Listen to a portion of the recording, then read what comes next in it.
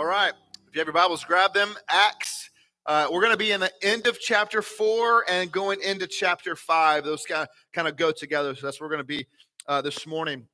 And we're going to read it throughout the sermon instead of at the top. And so we're going to kind of walk through it slowly together.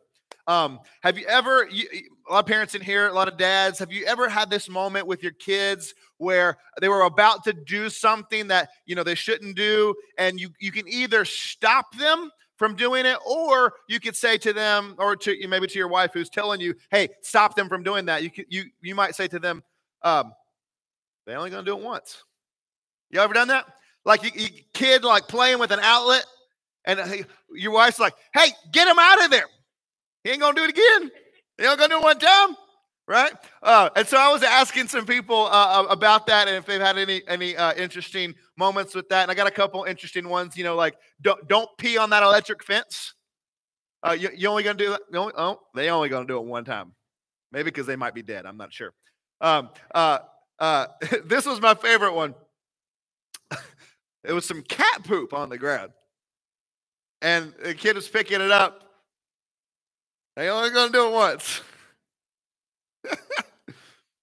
And so sometimes we think that the consequences of that thing that the kid is about to do is enough to teach them not to do it again. It's the learning is a warning to not do it again. Our text this morning is kind of a fatherly warning to us. It's an example for the church as a whole of something that we are going to see happen, that God is warning us to say, don't do that again. Don't do that again. So before we jump in, let's pray together. Father, this morning we pray that your word, your inerrant, inspired, infallible, holy word would speak to our hearts and not just our ears, that it would challenge us, that it would convict us, that it would push us out of our comfort zone, but that it would encourage us, and that it would teach us, and that it would push us forward. Father, we love you so much. Speak to us this morning. In Christ's name we pray. All those people said. Sorry about that. When we think about the church, we think about the church in really two ways. We talk about the church gathered, which is what we are right now. We're together, we're gathered, and we can talk about the church scattered. So we gather on Sundays to get refreshed, to get encouraged, to get trained, to get renewed, all those things. And then we scatter throughout the week to be on mission and to advance the kingdom of Christ where we work, live, and play wherever we go. And so throughout the book of Acts, most of the time, remember the book of Acts is the early church being formed and built and kind of coming together. And so most of the time throughout the book of Acts, when we see the church, we see them scattered.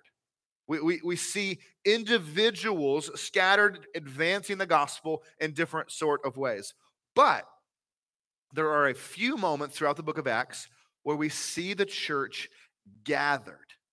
And we get a glimpse of what the inside kind of looks like, what the gathered church in the book of Acts looks like. And this is one of those moments. Our text this morning is one of those moments where the church is together. And it comes with great encouragement at the beginning because the church is, rapidly growing. Like in the first 4 chapters, the church went from 120 people scared up in a room in Jerusalem somewhere to over 8,000 people in the short span of a couple weeks. And so, and 3,000, they get Peter preaches. He's got to be like the most encouraged preacher ever. He preaches one sermon, 3,000 people get saved. He preaches another sermon, like 4,000 people get saved. And so people are just flocking and coming to the church, coming to Christ, growing. It's growing like nobody's business. And these are not like professional dudes. These are not like the Pharisee, religious, educated guys. These are like fishermen and tax collectors. And these are like blue collar, just kind of Joe Schmo, normal dudes. And they're preaching the gospel and the church is exploding. And so at the beginning of our text in chapter 4, there's a lot to be encouraged about. So let's look at that. Look at verse 34, chapter 4. There was not a needy person among them, for as many as were owners of land or houses sold them and brought the proceeds of what was sold and laid it at the apostles' feet, and said it was distributed to each as any had need.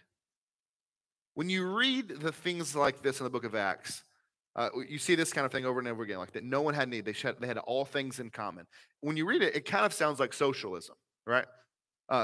This is what it sounds like when I read it. They all brought their stuff. They all gave it to the apostles, and they just redistributed the wealth as everyone had need. But that's really not what's going on. This is not like some new political structure that's going on. This is the church caring for everyone, and anyone who was in need, they made sure the need was filled and covered and taken care of. These were the most generous people on the face of the earth, willing to share their stuff to ensure that every family was taken care of. And no one was like, hey, that's my car, you can't have it. Hey, that's my bed, you can't have it. That's my toothbrush. No, there's probably limits. They probably didn't share toothbrushes, but they were sharing everything. Write this down.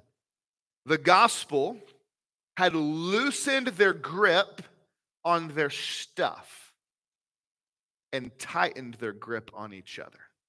That's really what's happening here. The gospel had loosened their grip on their stuff and had tightened their grip on each other. And that is what always happens when the gospel transforms our lives. That our grip on our stuff loosens and our grip on each other tightens. Because isn't that exactly what Jesus has done for us? That though he was in the form of God, did not think it was something to be grasped or clung to, he humbled himself by becoming a servant even to the point of death. That though he was rich, he became poor so that we might become rich in him.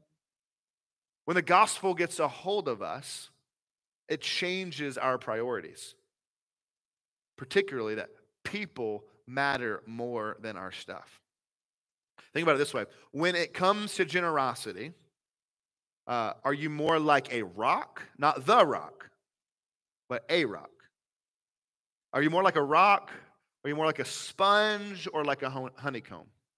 Are you like a rock? For God to get anything out of you, he's got to get a hammer and beat on you until finally like some chips come off, and that's what he gets. Or are you like a sponge? And God can get maybe some more out of you, but he's got to squeeze you to get it out. Or are you like a honeycomb where sweetness is just dripping and running and overflowing from you? Which one are you like? You see, when the gospel really gets a hold of us and it wrecks us, it changes our hearts. It takes our hearts from hearts of stone that are hardened and we cling to our stuff, and it turns our hearts into honeycombs.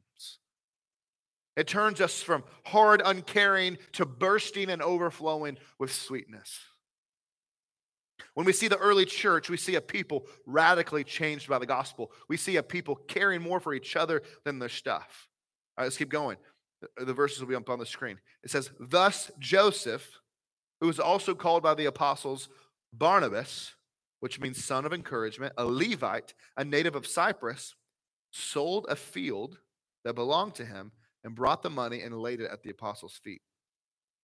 Luke first tells us what's going on inside the church. This great caring for one another. Then he shows us what it looks like. He kind of gives us a generic statement. Everybody's caring for everybody. And then he shows us an individual and what that looks like. Barnabas is not just an example. He is the first example that we get of a normal, quote unquote, person. What normal people look like when they've been transformed by the gospel. We've seen a lot of the apostles, right? We've seen the professionals. We've seen the guys who were walking with Jesus for 3 years, who are all that in a bag of chips. They're the top dogs. We've seen what it looks like for them to follow Jesus. But now we get a glimpse of a guy who's just a normal dude who's come to faith and what he looks like when he follows Jesus, what brand new faith in Christ should look like on mission. So who is Barnabas? Barnabas is the lead giver. This dude goes and he sells off his land and property, and he gives all the money to the church. This dude in Acts chapter 9 later, remember Paul, he's converted. And everyone's kind of nervous about Paul. Like, yo, this dude was just killing us. Are we going to have like a trial phase or something? Like, when everybody's kind of nervous about Paul, Barnabas is the first one to embrace him and stick up for him. In Acts chapter 11, Barnabas leads the church in Antioch to include Gentiles and diversification. Not, hey, this ain't just for Jews, it's for everybody. Y'all come in. And he's put in charge of taking relief money to Jerusalem when they're in famine. He goes with Paul on his first missionary journey, travels the world, sharing the gospel and planting churches. And then there's this guy named John Mark that shows up, and John Mark is traveling with Paul and Barnabas on these missionary journeys, but something happens between Paul and John Mark, and John Mark, he leaves. He's out. He's going home. And Paul, not happy about it. And Paul like wrote that dude off. But then later, John Mark was like, man, I'm sorry I shouldn't have done that. I want to come back on the mission field with you guys and keep going. And Paul was like, no, fool me once, shame on you. Fool me twice, shame on me. No, thank you. You done. And Barnabas is like, man, come on, let's give him another chance. Like, grace, Paul. You've been writing all about grace. Let's show some grace. Paul's like, no. And so Barnabas is like, okay, Paul, well, what I'll do is I'll go on a missionary journey with him, and I'll make sure he's good and he's not going to flake out on us again, and test him and make sure everything's good. And then later, Paul brings him back in after Barnabas does that. Barnabas is a normal dude who's been transformed by the gospel. Barnabas lays down his money, and he picks up people. He holds on to his stuff loosely, but holds on to people tightly. Barnabas is not a picture of a superstar Jesus freak. He's not one of those Bible-carrying, crucifix-wearing, honk if you love Jesus kind of people. You know what I'm talking about? He's a picture of what we all should be. He's not just different. He is what we should be. We should be like Barnabas. And so everything's going great. The church is growing by leaps and bounds. Everyone's taking care of everyone. People are selling their stuff, giving it to the church. And chapter 4 ends, and chapter 5 begins with a single word that you know everything's about to kind of change and shift.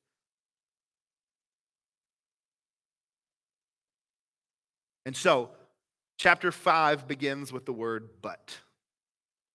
So you know things are about to go bad. But a man named Ananias and his wife Sapphira sold a piece of property, and with his wife's knowledge, he kept back for himself some of the proceeds and brought only a part of it and laid it at the apostles' feet. But Peter said to Ananias, why has Satan filled your heart to lie to the Holy Spirit?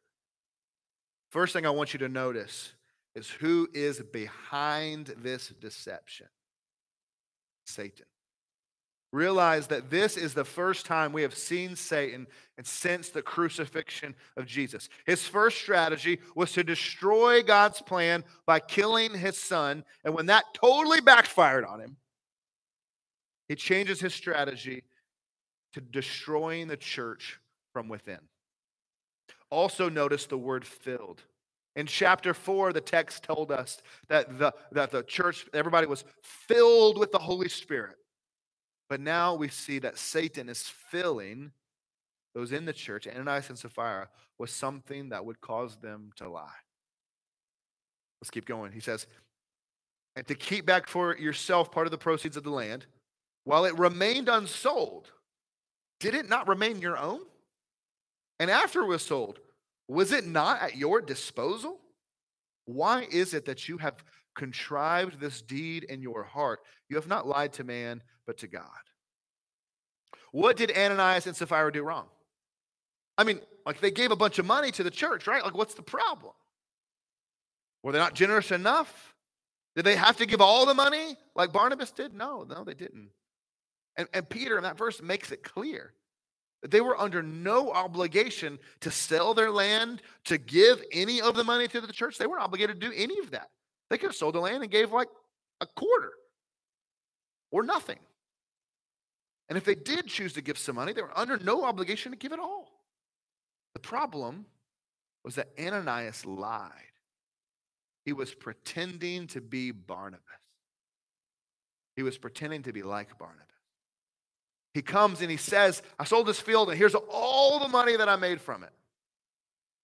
When in fact, he lies and says, this is all the money I made from it, but actually he kept a bunch of it for himself. He didn't have to. He could have said, hey, here's half of the money we made from the field. I want y'all to have it. Here's 10%. Sorry, I need the money for something else. Here's a little bit.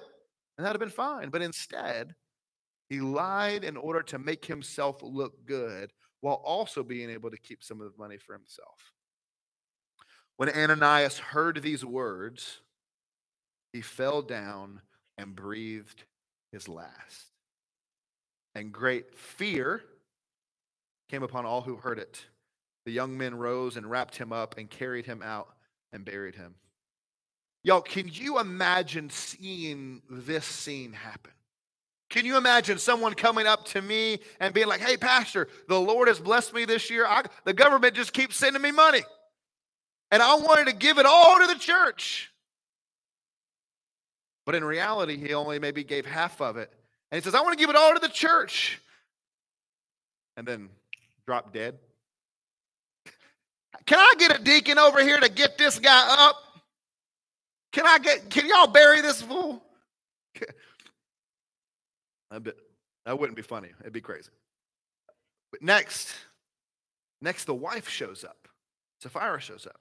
And she doesn't know what's happened. She doesn't know that her husband's been caught. She doesn't know that he's dead. Remember, she's in on the lie. She's in on the lie with her husband, and she doesn't know anything that's happened. So let's read about what happens there. After an interval of about 3 hours, his wife came in, not knowing what had happened. And Peter said to her, tell me whether you sold the land for so much. Y'all, that's got to be a tense moment. Y'all know everybody around watching is like doing some kind of tell the truth. I don't know how you'd communicate that. Bretta probably knows how to say truth in sign language, but just be honest. It's got to be a tense moment. Don't lie. This is not going to end well for you. I've seen this movie. But ladies, wives, what is she supposed to do? What is she supposed to do? Is she supposed to be a quote-unquote good wife and submit to her husband and continue the lie that her husband wanted her to tell? Is that what she's supposed to do? If your husband does something wrong, are you supposed to follow him into that sin? No. Submission to your husband never, ever means following your husband into sin. You might follow your husband into a mistake. Like, babe, I think we should buy a lot of this Bitcoin. That might be a mistake. Hey, honey, I think we ought to move to California. That might be a mistake. People leaving that place.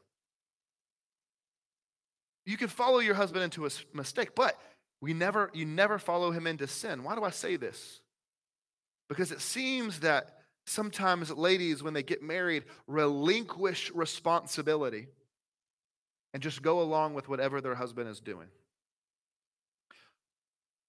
But there is a day coming, ladies, when you will stand before God on your own, without your husband, like Sapphira here, and you will have to answer for yourself.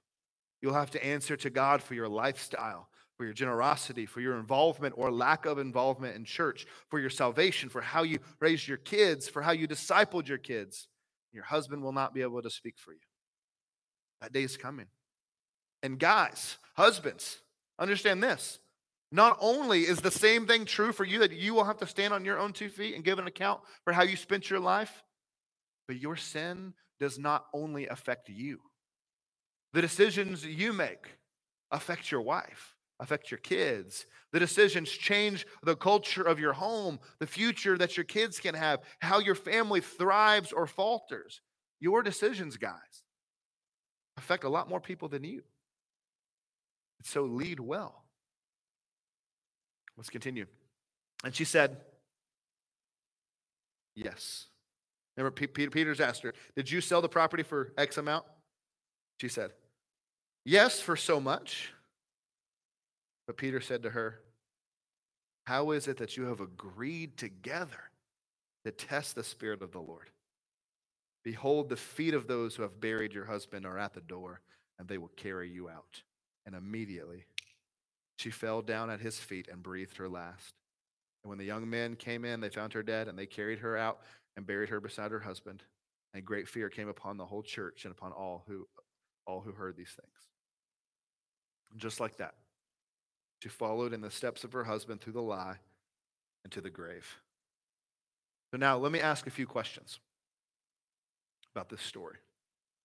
Why did Ananias and Sapphira do what they did? Why the lie?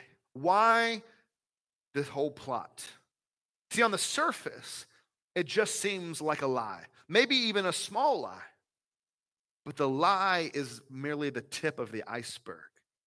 And the real issue is under the water, under the surface, and it's much deeper. Ask the question, why is it that they felt the need to lie in the first place? Why not just make a generous donation and move on? Why lie? Because they were not giving this money to the church. They were giving the money to themselves. Their generosity was but a means to get the love and praise of people. That's what they really wanted. That's what they really wanted. They wanted to be seen as Barnabas was seen, the guy who would go and sell his property and give all of the money to the church. See, there were two things they wanted. They wanted money. They loved money, but they also wanted the praise of people. They wanted people to look at them and make a fuss about them and their generosity, just like they did Barnabas. So with the lie that they told, they were able to get both of those things. They were able to keep some of the money for themselves, and they were able to look generous and get the praise of men at the same time. Now, Barnabas was filled with the Spirit. He gave his money away to bless people. And Ananias and Sapphira were filled with the love of money, and so they lied about giving money away in order to receive blessing from people. Barnabas gave his money to bless people. They gave their money to use people. The biggest issue isn't the smoke on top. It's the lie. It's not the lie. It's the fire underneath. It's the bigger part of the iceberg. It is a heart filled with envy and jealousy and anger. You see, sometimes we try to deal with the smoke in our lives. But you can spray water on smoke all day long and it never puts out the fire. You can spray water on smoke and it doesn't do anything. You got to go deeper. You got to go to the source. You have to spray water on the fire. So what is it in your life, church? What is it that you are willing to lie for? What thing in your life do you want so badly that you're willing to lie for, you're willing to cheat for, you're willing to cross a line in order to get it? What is it in your life that you believe matters enough, that would make you happy enough that if you got it, it would satisfy you so much that you're willing to lie and cheat, manipulate, and cross a line to get it? Once you know the answer to that question, you will see that the lying and the cheating, though those things are bad, they're just symptoms. But the real issue is deeper in your heart. The smoke just shows us that there is a fire somewhere else. You see, you are either filled with the Spirit or Satan has filled your heart with jealousy, the love of money, the love of praise, or something else. See, the only way to truly change, the only way to truly fill the void in your heart and your life is not to try and satisfy those worldly corrupt desires, but instead to tell Satan no and to be filled with the Spirit, which leads us to contentment, peace, and joy, and true fulfillment. Ananias and Sapphira lie to get what they want. They thought it would just cost them a little bit of the money they made off selling their land. But in reality, it cost them their life. And that is always the price of sin. Sin promises to satisfy you, but it only ever sucks the life out of you. Let me ask you another question.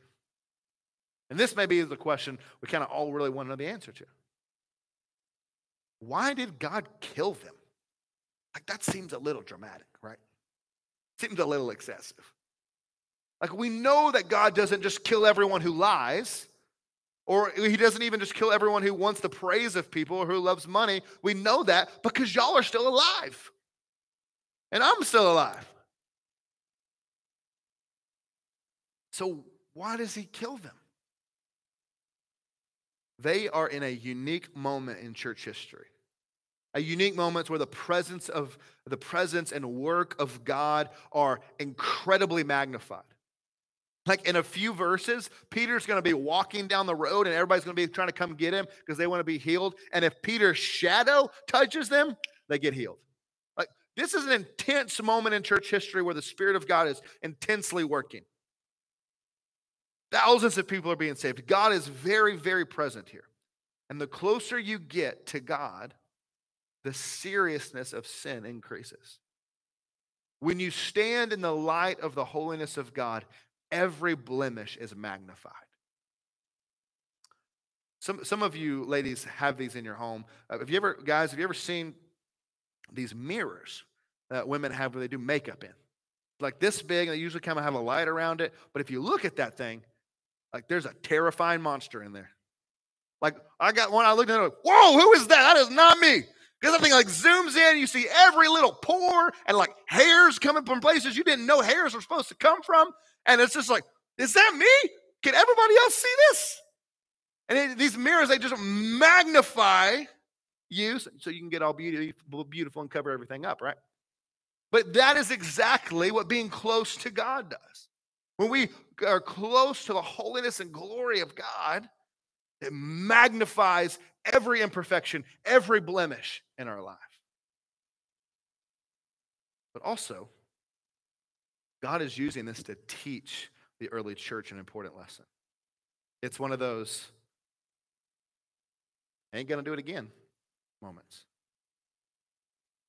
With all the healings that have been happening, he was teaching them that though everyone's not going to be healed now, that the healings pointed to a day when everyone who put their faith in Christ would be totally restored. In the same way, though everyone who sins now doesn't drop and peel over dead, he is reminding them that there is a day coming when everyone will stand face to face with the consequences of their sin, and the wages of sin is death and an eternal death in hell. See, sometimes we read a story like this and we think, man, that is so unfair. We read the story like this and our first reaction is, that seems excessive. That seems like a little too much. God, give them a break. Like it wasn't that big a deal. But when we have that reaction, that is but a reminder to us that we should be less shocked that God killed these two sinners and more shocked that he lets us live. It is a reminder to us that we are just as broken, that our brokenness has calloused us and muted our senses to the realities and depths and heinousness and evilness of sin. See, God is just as grieved at our sin, and our sin deserves just as much wrath and justice as Ananias and Sapphira does. Do not fool yourself into thinking that God is taking your sin more lightly than theirs. There must always be justice for sin. The only question is who's going to pay for it. God sent his son Jesus to bear the weight of your and I sin on the cross, on his shoulders. And it cost him his life and separation from the Father. Jesus went through hell so that we didn't have to go through hell. See, God is just, and whether that judgment comes now or at the end of time, God is good and right to give it. It is teaching them, the church, a lesson. Remember that sin has a heavy price, and it must always be paid. Last question. What is God teaching us through this story? Like, why is this in the Bible? What does God want us to take away from a story like this? I want you to take 4 quick things away from this story. 1, there are 2 types of people in the church, and it's hard to tell the difference. There are 2 types of people in this room right now, and it's hard to tell the difference. See, on the outside, Ananias and Sapphira were like Barnabas, and they were both active in church. They were both incredibly generous. But deep down, below the surface, we see that they were not the same. Barnabas and Ananias and Sapphira were not the same. See, deep down, Ananias and Sapphira were in it for the love of money and for the praise of men. And there are those in the church that are great imitators. Because there are some people in this room right now that are great imitators. You know the language. You know what was supposed to happen. You've heard enough people talk and share their stories that you know how to talk and you know how to share a story, even if it hasn't really happened to you exactly that way. If we had the ability to look deeper, we would see that some people do not or have never belonged to God. In the Old Testament, there's this story about the city of Jericho. Maybe you remember it. And Israel is this, kind of small nation, and Jericho is this fortress and this mighty army. And God tells them to go march around it, 7 times, and they do, and the walls fall, and they take out Jericho, and they have victory. And then, as they're going to continue to take the promised land, God tells them, now I want you to go take out this people called Ai. Was the name Ai. And so they go on this puny little people. It's like the Pee Wee squad. We just took out Jericho. This is no big deal. And so they go and they fight Ai, and they get their butts kicked. And they come back to camp, and they're like, how did this happen? Like, we just defeated Jericho, and God was with us, and then we go fight the Pee Wee squad, and we get slaughtered? What's going on? God tells Joshua, the leader, to do some things. He tells them, split everyone up into their tribes. So Joshua splits everyone up into the 12 tribes of Israel. And then he says, split them up into their family units. And so now they're all in their big family units. And then he says, split them into their immediate families. And they do that. And he says, go to Achan. And he goes to Achan. And he goes and he looks inside his tent. And buried and hidden in his tent was all this treasure and idols and things that Achan had stolen from Jericho. And God had told them, when you defeat this place, you don't take anything. You don't plunder. You're not taking anything. You don't take their riches. You don't take their money. You don't take their idols. You don't take anything. But Achan had some stuff hidden in his tent. So the consequences came for everyone later when they tried to take out Ai. And the question is, what is hidden in your tent? What is hidden in your life? Are you Barnabas and you're filled with the Spirit? You have this genuine life change? Or are you more like Ananias and Sapphira? Like you can talk the talk. You know the words to say. You know how to play the game. You know how to go to church. You know how to say the right things. You know how to dress up. But is it just a show? And if we could open up your heart, if we could dig down into your tent, into your life, what would we find? Would we find things hidden there that would show that you are actually more like Ananias and Sapphira, who were just in it for themselves? 2, we cannot hide from God. The book of Hebrews tells us that we are laid bare before God, to whom we must give an account. There is nothing that God cannot see. There is no thought or inclination of our heart that is hidden from his sight. Ananias and Sapphira knew this, but they got so consumed by the desire to have men praise them that they forgot that the only opinion that matters is not the opinion of men, but the opinion of God. And like them, we will stand before God to give an account. Do not be deceived like so many who care so much about outward appearance. They never dealt with their hearts. They never dealt with what's on the inside. You see, guys, you can deceive me. You can trick me. You can say the right words and fool me. I cannot see into your heart. I just have to take your word for it. But your heart and mind and the inclinations of the deepest parts of your heart are but a screen before God, a TV screen, just showing everything. You hide nothing. You are laid bare before him. Cannot hide from God. So don't. Number 3, fear is a part of worship. You read throughout this passage, you'll see the word fear mentioned a lot of times. It's everywhere in this passage. They drop dead, they're afraid. She drops dead, they're afraid. The church grows because the fear of the Lord, fear of the Lord, fear of the Lord. It's because when you understand the holiness of God, when you understand his magnitude, the glory. Fear is a natural response. It's the reason that every time an angel shows up in the Bible, what does the angel say? You're not. Don't be afraid. I'm not here to kill you. An angel shows up and it's like, I'm going to die. Think about what it's like when the Lord shows up. When we come into the presence of such a holy God, it is like coming into the presence of a holy God is like a butterfly trying to land on the surface of the sun. But maybe you would say to me, Brent, I thought that God was supposed to be like this grandfather in the sky. You know, like he's my Bubba in the sky. He's just like this good guy, and he just got good vibes and love and peace and warmth and hugs. And God, yes, is infinite in his love. That is true. But you can only know that love.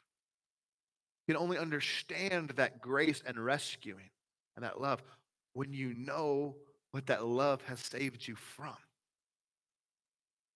Last night or 2 nights ago, we had a tornado come through here, right?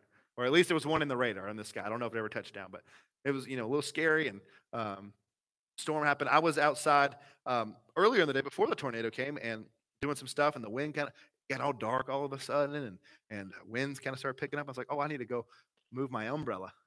And so I went and stood on top of the giant base filled with 500 pounds of sand, and I'm grabbing the thing to crank the umbrella down when all of a sudden this wind came and like lifted it and me up, and I thought I was like Mary Poppins going to the moon. I'm like, Jesus, take the wheel. I'm God. And trees are cracking. I'm like, kids, get inside. And I'm like fishing, trying to get this thing to go down. I'm doing it with Kate's like, you're doing it backward. I'm like, sorry. It was a hectic 2 minutes, and then the storm went away. But if you've ever been, I heard the story about these guys climbing up the Himalayas. And in the Himalayas, these big windstorms can just come on all of a sudden. And they can pick you up and move you 100 miles and kill you. And so imagine you're there, and the wind starts picking up, and you are about to die, when all of a sudden you see a little cave, a little cleft in the rock. And you run and you get in that cave. And then the storm comes and it blows through. And now you stand here and you're like all the guys when the tornado came last night, when all the wives are going downstairs, honey, get down here, the tornado's coming. We're like, no, I want to see it. I want to look at it. I think it's coming. There it is. It's forming, babe. Come see this. And they're just like, you're an idiot. I know, but it's cool. We're in the cleft of the rock looking at the storm, and we just want to see the awesomeness of a storm that can come and just rip a house up. We just want to look at that. It's cool. In the same way, when we are hidden from the storm of God's wrath, when we're hidden from his holiness and by his grace, we can then stand in the cleft of the rock and look at it. And it's scary. There's fear there, but it's a fear that's different because we're safe. We're safe. It's what the old hymn Amazing Grace reminds us of.